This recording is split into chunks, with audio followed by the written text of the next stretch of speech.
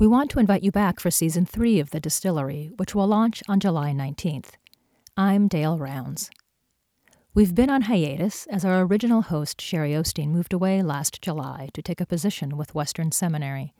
Sherry was recently back in Princeton and sat down with me to talk about the purpose of this podcast. You're listening to The Distillery at Princeton Theological Seminary. Can you tell me a little bit about the impetus behind creating the distillery?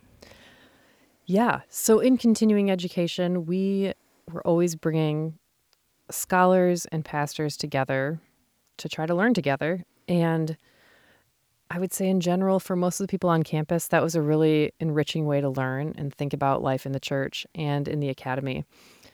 But one of the things we've been really trying to think about is how do we take that sort of work and that sort of insight that emerges when people are together and make it accessible to people off campus. And we've recorded lectures and we've put sermons out into the world from sermons in Miller Chapel. But we thought, what if we designed something that's for people who are not on campus? And so the distillery is really an attempt to talk with scholars across different disciplines and say, what are you working on and why does that matter for a life of Christian ministry?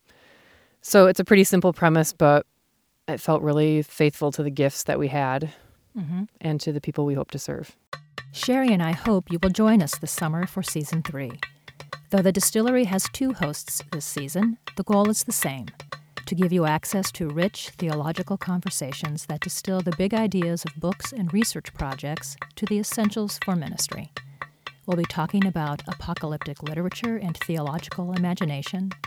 We'll hear about the findings of the Confirmation Project and about the life and legacy of the great American preacher Gardner C. Taylor. We'll explore the complexities faced when making decisions about the end of life and ask questions about how to walk with someone struggling with addiction.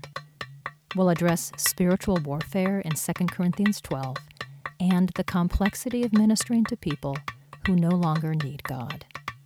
Join us beginning July 19th.